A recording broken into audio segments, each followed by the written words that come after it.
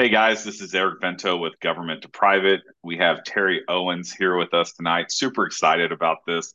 If you're not already aware, or this is your first time tuning in, this podcast is meant to show you all the different ways that you can transition successfully from the government side of the house to the corporate world. There's just not one or two ways, there's numerous different types of ways. And only by learning about the experiences of others do we get a sense of perspective about how each journey is and how you can potentially take the lessons learned and transition successfully on your own. Perry, thanks so much for joining us tonight. Hey man, I'm honored to be on. Thanks a lot for having me, Eric. Absolutely, brother. So, you come from a former law enforcement background, just like I do. And I can't wait to hear, just about your experience. I've listened to you on other podcasts before, and although I wasn't able to attend GSX this past year, I heard rave reviews about what you did there, and I'd just love to hear a little bit about your law enforcement career and what you did there.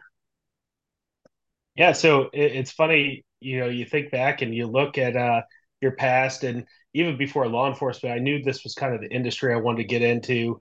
And I mean, it started back way back with J.C. Penney, Jacques Penney, or whatever you want to call it, and chasing shoplifters. And you know, at the time, I thought it was a great idea, but you look back and you're like, boy, I was stupid. You look back and you think, man, that was just really, really dangerous. Encountering those people, you're not armed, and you don't have you don't have the training that you have in law enforcement and things like that. So even before law enforcement, I kind of knew I wanted to get into the industry, and I had an opportunity with the Kansas City Police Department, and man, I really did. I had a great time there. I did, just right about 15 years with KCPD, and I did everything from patrol to investigations, and I was a sergeant, and I got to supervise a proactive squad. And you think back to all the interesting things you do, and when you talk to people that don't encounter that world all the time, they look at you like they're like, there's no way that can happen. And I was like, no, it can totally happen that way. And you see all these different things. Um, but towards the end, towards the end of that 15 years, I really felt like I had so much more potential. In the government world, it's really a defined path. You do X, you do Y, you do Z, and that's really about it. You go from being an officer to a detective to a sergeant to a captain to a major, deputy chief or chief or whatever you want to do, but that's it. And so I started thinking about, well, what do I really want to do? Do I want to stick with this, or do I want to venture out and take that leap, which by the way was absolutely terrifying. And anybody who tells you that it's not terrifying, they're lying to you. But back in like 2010, I met this guy named Steve Brown. He was the director of global security for a huge engineering firm in Kansas City, and he was part of ASIS. And I always kind of kept that on the back burner, going, "Oh, maybe I'll join this group, maybe I won't." And right around that 2020 ish, I had a couple close calls. There were a lot of people that worked for KCPD that had been shot. Um, I started thinking about, okay, what's my long term goal going to be? Where's this going? And I sat down with my wife, which by the way is so important, including that family, and we can talk about that in a little bit. But I started looking at, well, I can't just make that leap. That's just kind of foolish. So I started studying for the CPP, and I will tell you, Eric, I have never felt so stupid in my entire life. I thought about it, afterwards, going, man, there's so much material that you never think about as a cop.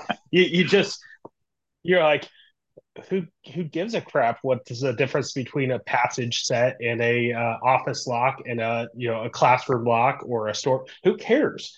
But Right. in the real world, it means a lot, and you don't realize how little you know until you start doing it. And um, I passed my CPP, and by the grace of God, I passed it on the first time because I really did not want to take that again. I will tell you quite honestly that I was so nervous. I was probably, I mean, I probably had pit stains everywhere because I was so nervous thinking about that. But I passed it, and um, I started applying for jobs. I was like, you know what? I've got my CPP, I've got my law enforcement. Man, I'm going to start applying for jobs.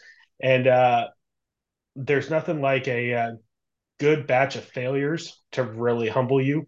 So I was like, what do you mean? Why am I getting all these rejections? What is happening here? And it's not that they, kind of like you talking about, it's not that they were rejecting me. It's that they were rejecting what I was giving them. And Yeah. so, I went and had somebody, look at my resume, and I was like, man, that resume that I put out before, yeah, it was pretty pitiful. Like, you look at the grand scheme of things, you're like, that was pretty awful. But you start talking to people, and um, there was a job with a major tech company that was in Omaha, and I just wasn't in love with it. I really didn't want to move. I was on it, and I was very wishy washy about it, and I'm sure that didn't come across well during the final interview. But I was sitting at the desk sergeant's area with another guy named Bruce, and he'll know exactly what I'm talking about. I'm going to show him this podcast sometime. But I'm sitting next to him, and I walk by, and I walk away, and he comes back. He's like, "Hey, there's some guy from Facebook on the line." And I was like, "What are you talking about?" And I totally thought he was screwing with me. And this, so I pick up the phone, and it was Carlos Francisco, who I had read his book. I'd read his book, and uh, he's like, "Hey, this is Carlos Francisco from Meta." I was like the author?" He's like, "Yeah."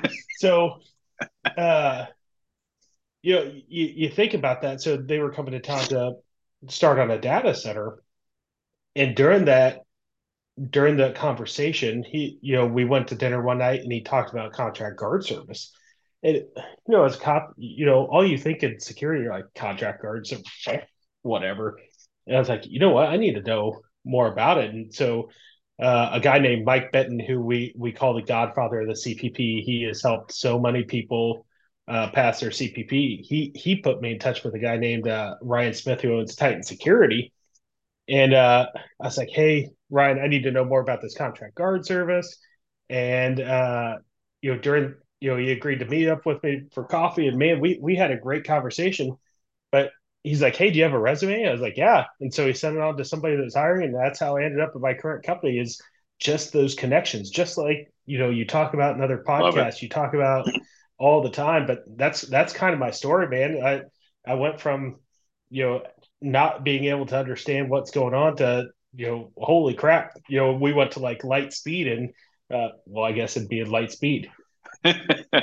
That's awesome, man. I love it. One of the things, this kind of dovetails with what we were talking about before we hit record is every single person's story is so unique and different. And that's one of the beautiful things about not only like where we are in life, but also the joy that we get in helping others accomplish the same thing. And, I sit here and I listen to hundreds and hundreds and hundreds of people, and they all have different stories, but they're looking for the same thing, and, I love really like your story about how networking and relationship building and it's all about who was able to give you the job that you're currently in. And so in your current role, what are your responsibilities? uh Everything. No, just kidding. Uh, no, so I'm the first person in the role for my company, and they had some contract guard service and all that stuff, but there wasn't a whole lot of. It was a lot of security by committee. So going through and ironing out things, getting things straightened out, getting emergency planning going, making sure the access control was up to snuff. Making sure that the camera systems are up to snuff. So, for example, I have multiple locations across the country. Well, now What I do is the access control. We have it across the country. We don't have a bunch of different systems. It all is one. And creating that physical security standard, you don't realize how important that is until you are part of an organization where they depend on you. If there's a failure, it's not on anybody else, it's on me. And now that that's really my world, um, my wife used to make fun of me all the time because we'd go to the restaurant and I'd be picking out people. I'm like, oh yeah, that dude, look how he's acting. Now I'm looking at cameras going, oh my gosh, look at that wire hanging out. You know Why do they still that have that analog? What is going on yeah, here? that's some Indala technology. Oh my gosh, what is going on here? Look at that lock. There's a I can't remember his for Asa Abloy, Benji. He calls him Benji the door dork. And I always I see him follow that guy. Yep. yeah, posting funny things. But that's what I kind of feel like. I'm like, wow, I've turned into a security nerd. Oh my gosh, what had happened to me? But I mean, it's been a really interesting transition. Uh, but the fact that if you don't go out and you don't talk to people and you don't meet people and you don't put yourself out there, then there's no reason for you to even be looking because Yeah. that's what people are looking for. Um, there's a guy named Chris Walker. He recently passed away, but he was a professor at TCU. He wrote the business principles, and he talks about that people leaving law enforcement, they come into they come into the corporate world with a hammer and they're just trying to break everything. And the intentions are really good, but how you go about it can make all the difference in the world. So, one thing I want to, I guess, focus on is, you went from a sergeant at, Kansas City to a director of security for a company. What was that transition like going from a sergeant to the number one security guy at a company? Like, how quickly did you have to learn things, and quickly learn or quickly transition your mindset to, okay, how do I do this job at an executive level when I don't have any experience doing a lot of it beforehand? Yeah, so the biggest smack for reality for me was when an incident happened and one of the executives asked me, "Well, what do you think about this?" I'm like, "Holy crap. Oh, they want me to answer. Not they want an opinion. No, they Right. want me to answer. They want my answer." Um, so I think that it was kind of the company I work for. They did a really amazing job of, uh, kind of doing those baby steps into that. And that is not every company, and not everybody's going to have that experience. But the experience I got was really good because that company had never had security like somebody that was in this position before. So it was my role to take them in those baby steps. So I at least had the opportunity to grow as the company was adjusting to having that type of security role. Um, but it was really weird. For probably the first 6 months, I was like, well, what am I gonna do? There's got to be, and no, there was plenty to do, but but you think about in law enforcement where you're supervising multiple people, you could be supervising multiple functions.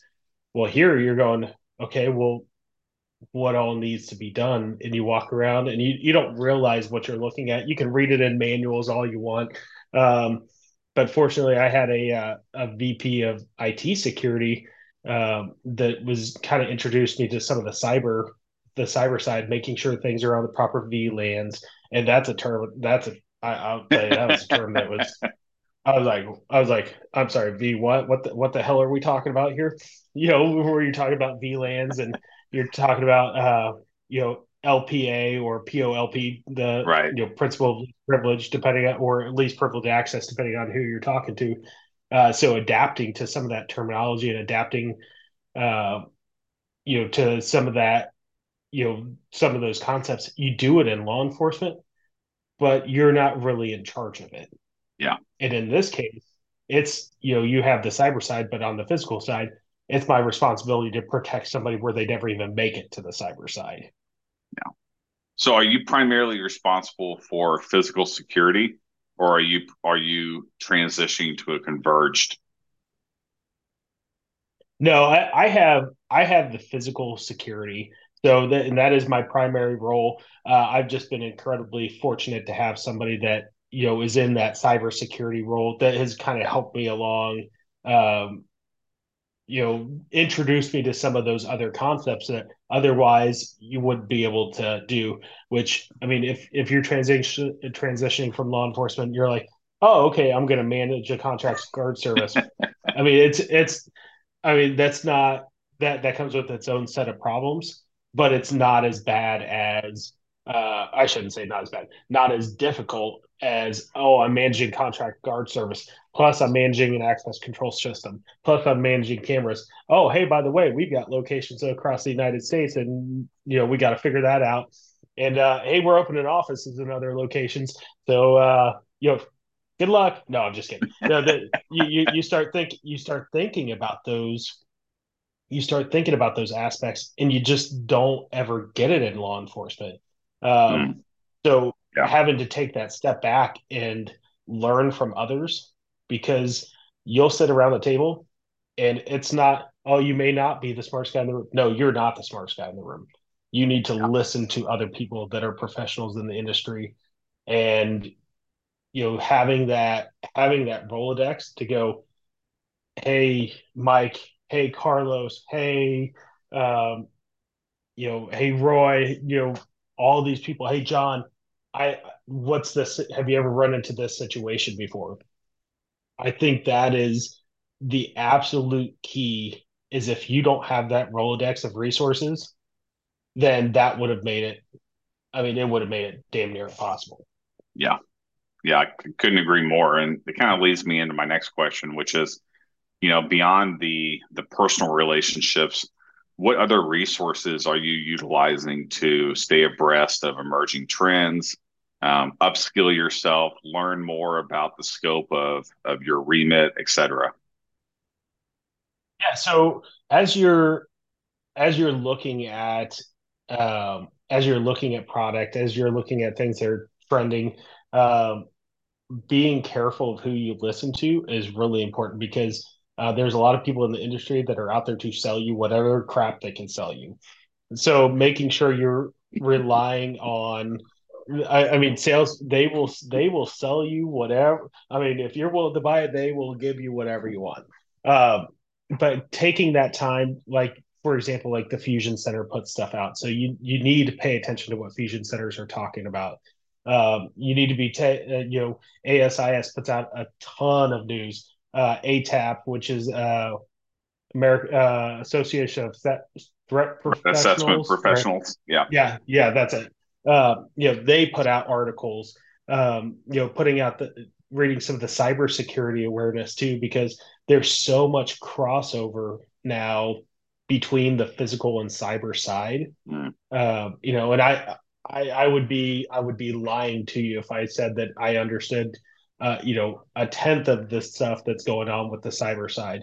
Um, but you have to at least understand some of the terminology yep. to know what's going on. So, I mean, reading from credible sources like ASIS, ATAP, I can't remember. CISA put stuff out. They will put out a lot of good active shooter stuff. Secret Service puts stuff out. Um, they put out classes, and you think in law enforcement you do your annual in service, and they talk about active shooters. Well, you only talk about, oh, well, here's the active shooter and here's how to deal with it. You don't think about all the business continuity of how do we get the business back up and working. Who is going to be notified? How are we going to notify our employees? Who's going to notify them? What are we going to do after? Because that's just the start of it. How are we Right. going to bring people back to work? They're not going to feel safe. They're not going to feel like their world has just been absolutely rocked. How are we going to bring all that together and make it work? It's kind of the same thing with emergency planning right now. uh, nobody. Nobody can really even speak to some of the atrocities that are going on over in the Middle East right now. I mean, you can't plan for stuff like that. I mean, Mm. that's craziness right now. Um, but you look at stuff like that and you're like, oh my gosh, we need to at least be preparing as much as we can for anything that could even quasi happen in our region like that. Yeah, one thing that you quickly learn when you transition into any type, or in most types of corporate security roles, is what duty of care is, and how in law enforcement, usually you have some type of protection, which is qualified immunity, and in the corporate world, you don't have anything. Not only are you criminally liable in a lot of countries for your failure to act or your failure to prepare and plan, but you're also civilly liable. And there's regulators and there's auditors and there's so many different types of people to appease and ensure that your programs are operating at best practices. And you're exactly right. The geopolitical tensions and the situations around the globe, but also here in the U.S., constantly force us to reevaluate our programs and ensure that they are providing the best level of service and care for our employees, our facilities, et cetera. Um, yeah, I could talk about that for a long time.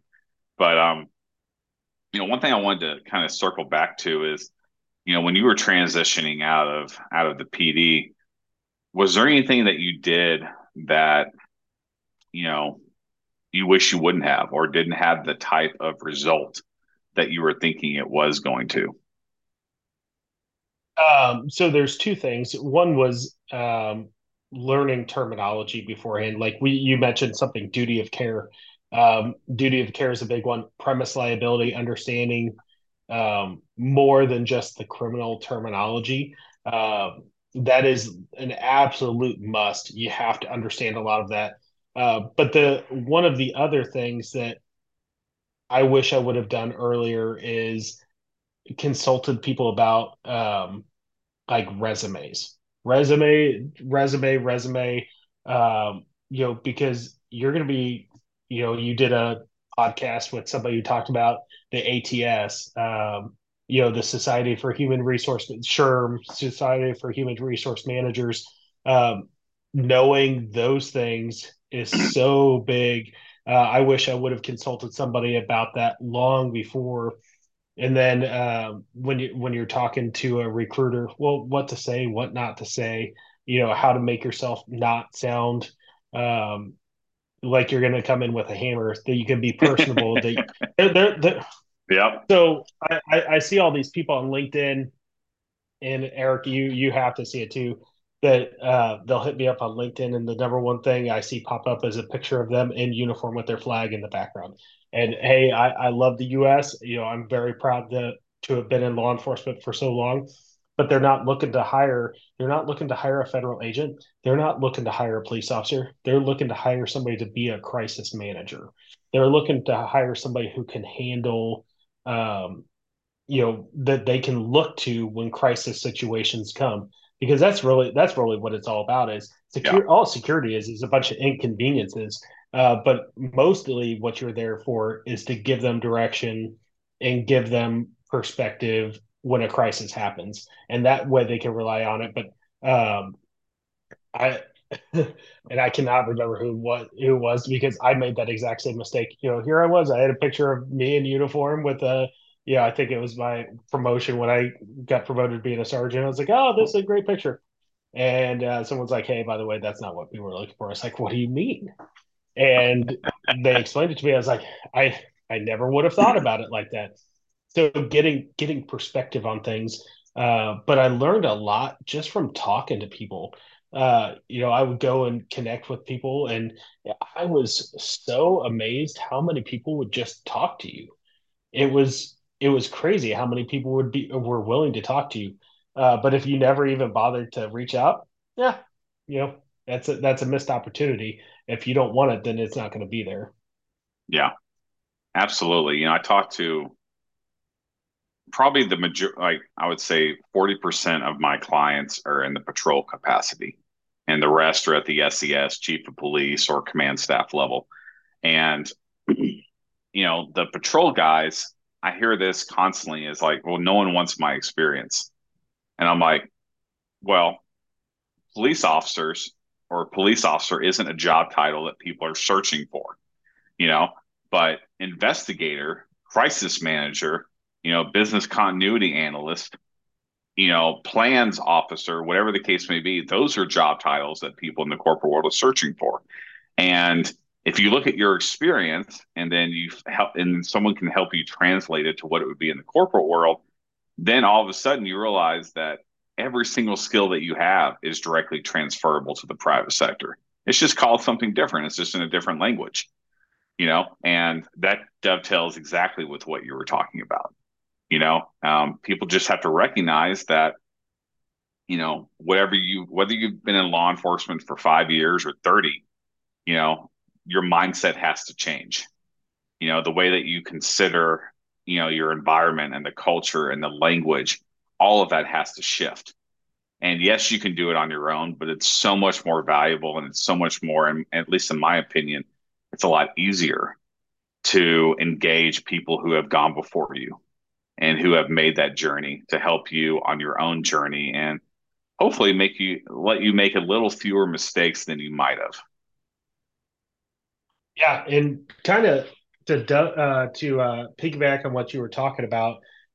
So I was thinking about this. I'm looking to the right, and I've got a bunch of challenge coins. And what I did is when I was getting ready to transition, is when people would talk to me, hey, by the way, go Chiefs, just so you know, and that will come into play just for a second.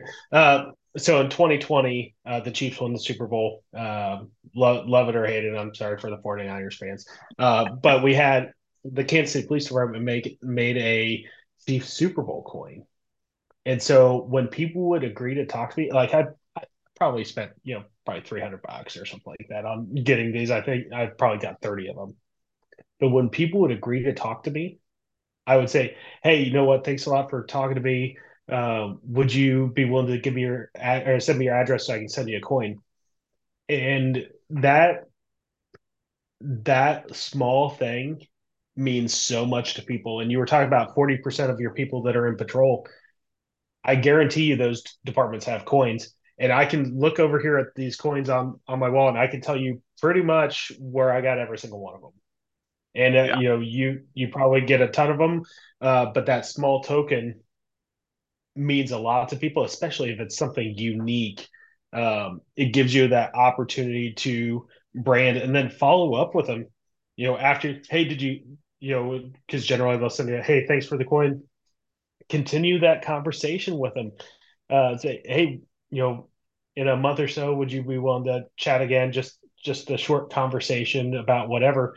Um, but if you make yourself stand out, those connections, that's the difference between you getting a job and being referred to a job and you sitting there going being frustrated. So that's something that I did is I used those coins to my advantage. And that $300 that I spent on coins, holy crap, man!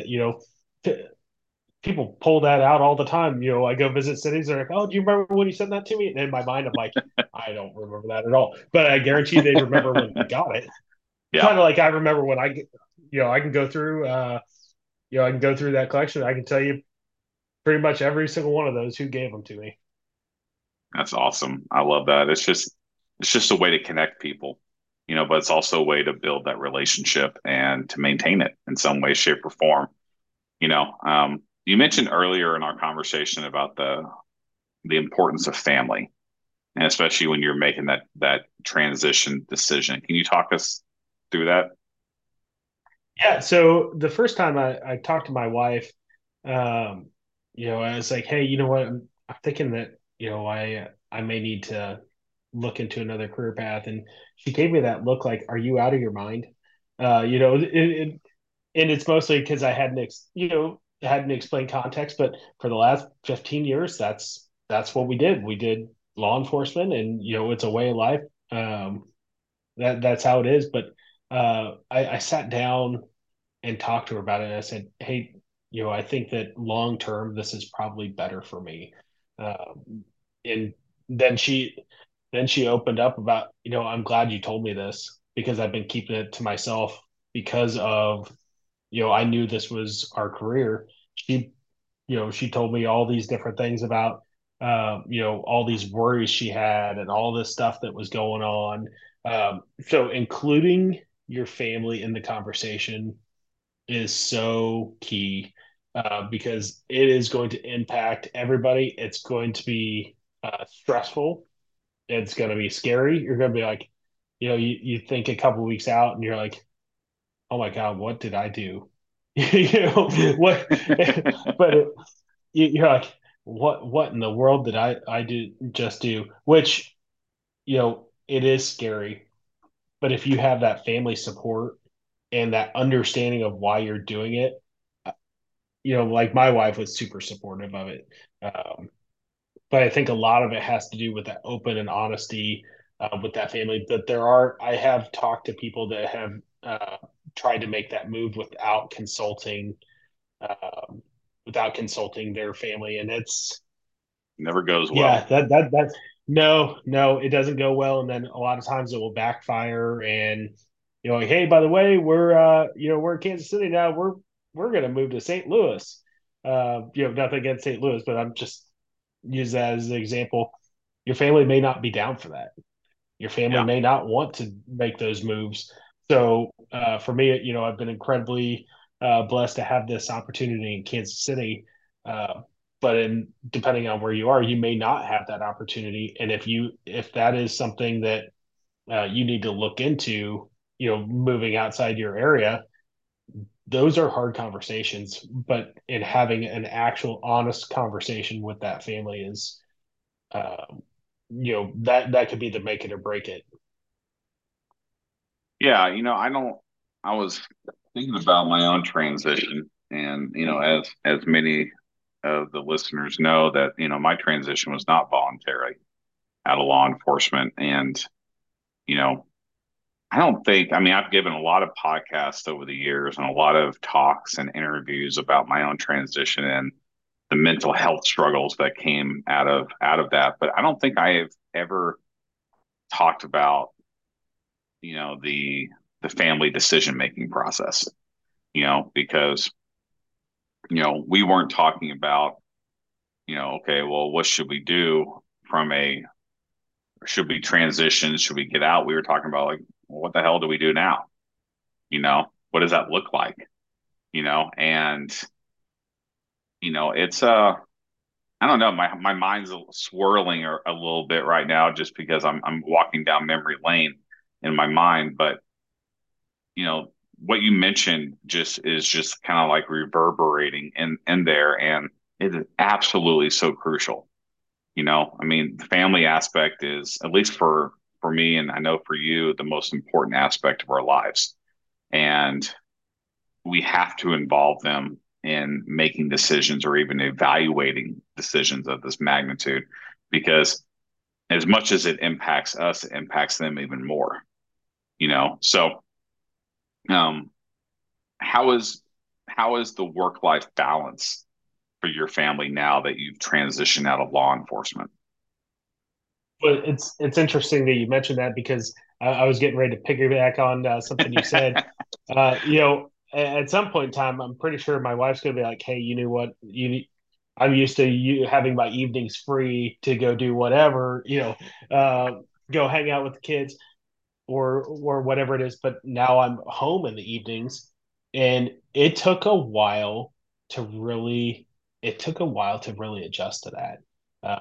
Yeah. Because I worked PMs, I worked in the zone that I lived in, so I'd be able to stop by for dinner and tell the kids, "Hey, I love you," and have dinner with them. And they actually, if there was a sergeant that had to copy a call, they always used to get a kick out of that. They get to get on the radio and say 410A copies, and someone's like, "Did you just turn into like an 8-year-old girl?" Because it sounds like an 8-year-old girl was on the radio. Uh, so we went from that to me being home every night, and I'm not gonna lie, it was just a very strange transition, and that took some talking through.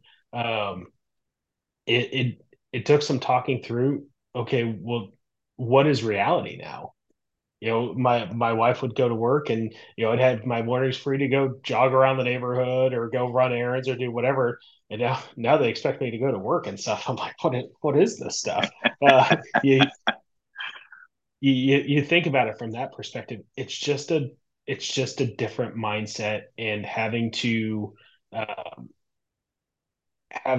those conversations with my family, having the ability to have that conversation with my family, that hey, this is a little different. Let's adjust to it. I think it worked out well. It's worked out really well. Um, for the most part, most evenings are open, and I don't have to worry so much about, oh my gosh, hold on, let me count on the calendar whether I have this Saturday off. Well, okay, this is the fifth Saturday, week four, whatever it is. Um, so when you're working on a schedule like that, it's just a different dynamic. And now I'm like, oh my gosh, it's almost like you lose your purpose for a little bit, and um, you have to re-gauge what's important. So you have your family aspect, but it is not uncommon, and a lot of people I've talked to, you kind of feel like you lose your purpose for just a little bit. Yeah, I mean it's a major mindset shift, and I tell I tell people all the time, especially the guys on the command side of the house where they're like, "Hey, I'm hitting my 30, I'm hitting my 35, I'm looking to retire." And I always have to have like a expectation setting. Come to Jesus, call with him like, "Hey, you're preparing really well, but just FYI, it's still going to be rough. It's still going to be tough." And the not even to mention the guys who didn't transition voluntarily and who are just thrust into this new world without any time to prep or prepare. And um, you're exactly right, Terry. I mean, it's a big shift, and when we're cops, our minds are geared toward one direction, and it's hard to switch it off. The situational awareness, the hey, I'm off Tuesday, Wednesday, so or the all the crappy days off that we have, and all of the stuff that we deal with, the extra jobs, and all the stuff. And then when you transition to the corporate world, it's just all that. It's like a hard stop, you know, and maybe you're remote, maybe you're hybrid, maybe you're in office, you know, um, you can't tell the same stories, you can't tell the same jokes, your language has to change, your dress has to change, everything changes. And it can be a really, really rough beginning for a lot of people. And, just to kind of piggyback off what you said earlier, I'm using your word now. Um, you know, that's where talking to people really comes into play because you know learning from others who have gone before you and saying, hey, what should I be prepared for? What are some things that I haven't thought about yet that I should start thinking about? What are some things that I can do to better prepare my mind and my body and my family for this new transition that I'm about to undergo? That is so, so important. And, it's still going to be rough. It's still going to be a, it's still going to be a tough experience, but there are some things that you can do to mitigate how much pain you have to go through. Well, sleep patterns, that's a perfect example. I worked 1 to 11. I'd go work out afterwards. And if I work out, I'd go jog for 30 minutes. I call that a workout. But I mean, you know, um, but I'd come home, midnight, go to bed, 12:30 ish, you know, maybe a little bit earlier than that. Uh, Eric, if I went to bed at 12:30, I'd be dying in the morning. I mean, like I mean, like somebody's gonna have to, like wrangle me out of bed. And those are things that you don't even think about. That's the type of stuff where you're like, wow, um, yeah. And you talked about command staff, during that transition, they go from being the top tier person in that organization to 99% of the time they are not the top tier person in that organization, at that role. that they move into. I mean, that's just hard. And doing that mind shift set. Um, but fortunately, like I work for an organization that, I was able to baby step that through, and I had a lot of grace as I went through because they were still learning at the same time. That is not always the case, and if you don't have a company that's supportive, that is willing to help you work through that, you'll get through the honeymoon phase, and then a lot of times they'll just be out, and Yeah. that's a very common trend that I've seen too. Yeah. Absolutely. You know, now that you've, been in the corporate world for almost 2 years, what is some advice that you would give to people who are either in the transition process currently or are considering it? So some of the advice I would talk about is, one, if you're working on a certification, um, that's fine, that's good, but make sure you know terminology. Talk to people that are inside the industry to understand terminology, and like we talked about before, make sure you've talked to somebody that has had to deal with similar family issues that you've had to deal with. Hey, if you're a single guy transitioning out, okay, you're not going to have to deal with that, deal with it in the same way that I did. But if you have a wife and kids or a spouse, and maybe you have a clan of kids, I don't know, maybe you have 6 or 7 kids, I don't know. But having those conversations with people that have been through it. Well, what was your biggest problem? Well, sleeping, or you something, those that smell, something smells, you're like, oh my gosh, it reverts you back to some situation you were in. It takes a while to get out of it. Mike Benton and I always kind of joke that it's almost like we have to beat the cop out of people. Mm, we have to, preach. yeah, yeah. So it's almost like you have to beat the cop out of them, to get them to understand. But if you're looking at certifications, make sure you understand terminology. Read stuff from ASIS, read stuff from ATAP, read stuff from CISA. There's all sorts of free courses that do, like ICS. I don't know if you ever took the ICS Oh courses, but yeah. uh, yeah, so the ICS courses, you have people from Public Works there. You have people from Parks and Rec there. You have people from all over the place there. Don't sit with a bunch of cops. Go sit with that group and go talk to them, because what it's inevitably it's the cop huddle, or Always. whatever agent, whatever agency you work for. It doesn't matter whether it's your municipal law enforcement or your federal law enforcement. At GSX, it was really funny because I saw a group of people walking. I'm like, that's a Fed, that's a Fed, that's a Fed, because they're all huddled together. Yep. Yeah, and they're all wearing the USA, or the flag pin and all, which is totally fine. It's very easy to point out. But we instinctively want to stay within our comfort zone. That's why people Mhm. stay for 25 years. But we want to do the cop huddle. Go to some of those classes and go sit with people that are not cops. Go sit with Yeah. people that work for the fire department. Go sit with whoever, but venture out of your comfort zone just a little bit and interact with people. Go watch people on, how many people interact with people on LinkedIn. You'll see the people, that they'll send you a connection request, and you're like, oh, you haven't posted in a really long time, but you're connecting with me. In my mind, I'm like, yeah, that's going to be a hard no. But you can still follow, or whatever Yep. it is. But oftentimes it could be the person in law enforcement that just doesn't know. And Hmm. so, or it could be somebody trying to scrape your LinkedIn profile, whichever one. I mean, it could be Yeah. anyone. But those things are, I wish I would have known earlier, especially the LinkedIn stuff. LinkedIn is such a powerful tool, and you can connect with people all over the world.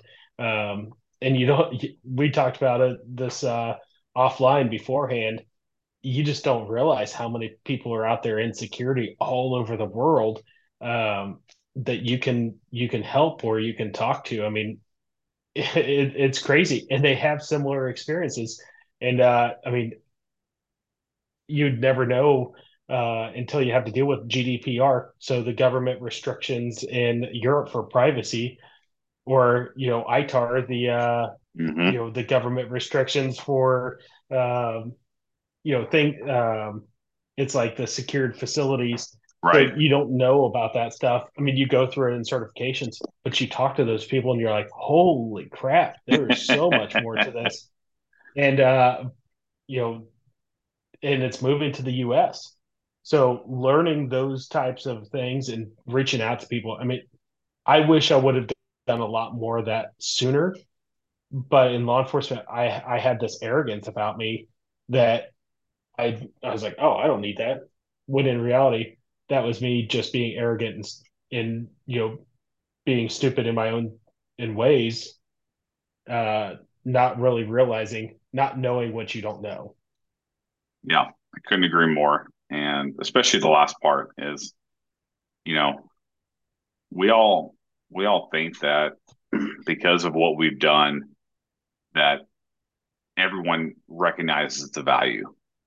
And that is just simply not the case for most jobs out there. Now, you might get lucky and you might interview with someone who's former law enforcement, maybe has a family member in law enforcement, and they have that, sense of context, if you will. But for most people out there, that simply does not exist. And, you know, you're going to have a really hard time convincing someone that you can do the job when your resume does not reflect that. And I couldn't agree more with all you said, Terry. And um, it's really cool doing all these podcasts because not only do you meet a lot of people, but you get a sense of how many people out there are more than willing to answer a message or a text message or a LinkedIn message and hop on a phone call with someone.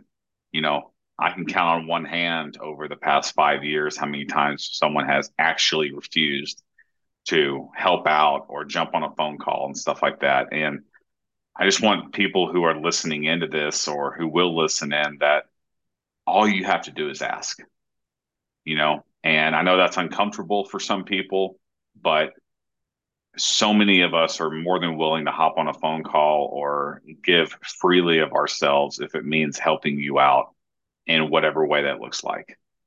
But you do have to take that first step. And there's another part of that, Eric, too, is you and I both have full-time jobs. We definitely help people on the side and all that. Uh, but if we are messaging back and forth and then we randomly stop and then you don't hear back from us, hey, follow up. Yeah. It's not that we're not a recruiter trying to ghost you. It's that a lot of times, hey, life gets busy and we forget. Yeah. Um, and then you message them and be like, "Oh, I'm so sorry, I totally forgot." And then you kind of finish up the conversation. Um, but if you don't hear from them and you're kind of in the middle of this conversation, give it a couple days, maybe you give it a week or so, and be like, "Hey, I just want to follow up on this conversation, or are you okay, to do X, Y, or Z, or whatever it is." But oftentimes people are like, "Oh, I don't want to bother them. I don't, I, what are they going to think?" I'm like, what do you got to lose? You Yeah. got zero to lose and everything to gain. Yeah. I tell that to everyone, like you have nothing to lose by reaching out, and if they say no or they don't answer, you haven't lost anything. You just move on to the next person. And I'll say that the one final thing is I have met hundreds and hundreds of people, and have built hundreds of relationships through the years through LinkedIn and just reaching out to someone. Obviously, from a time perspective, I can't maintain all of those as well as I would like, but LinkedIn and your ability to network and build relationships and just reaching out and asking for help can have such a profound impact on your life. And most of us don't even know what kind of impact that will bring. Maybe it's something short term, but maybe it's something long term. The value is simply immeasurable. And if there's anything that you get from this conversation, from my perspective, it would be just to reach out and ask. Reach out to Terry, reach out to myself, reach out to other people who have willingly given their time through podcasts, reach out to the people that, Terry mentioned, like Carlos, the corporate security translator and others, because we are here and we're ready to help. Yeah, and just kind of to finish up, when you follow up with people and then you keep the conversation going, it doesn't mean that you have to message them twice a week or anything like that. But for example, we were kind of talking about GSX. If you're at GSX, what are you doing? Hey, are you going to GSX? You know, you, you could start conversations off like that. Oh no, I'm not. But I'm doing X, Y, and Z. And you never know what the experience of that person's going to be and how you can impact their lives because you don't know what's going on in those other people's lives. You Yeah. don't know, you have no idea. You have you have no idea if those people are having marriage struggles. You have no idea if they're having, mental health struggles. You have no idea if they're having work struggles. And you just reaching out and talking to them, you never know what type of impact you can have on somebody, regardless of whether you're the person in the corporate security side or whether you're the person in the law enforcement side. You could be a commander of 35 years or an officer that's like, hey, I've been doing this for a couple of years, but I think something else is going on. You just never know what impact you can have on people, and that's truly what the goal is to have an impact, whether you're in law enforcement, military, federal agent, municipal, parking control, animal control, or whether you're an overseas operator that's going and doing some ninja stuff that I can't even fathom. Man, I don't know how to say it any better than that, brother. Words to live by. Terry, thank you so much for being willing to give of your time to participate in this podcast, and thank you just so much for sharing your story and your journey. Hey, it's an honor. It was an honor to be on, and thanks a lot, Eric. Absolutely, brother. Have a good night. You too.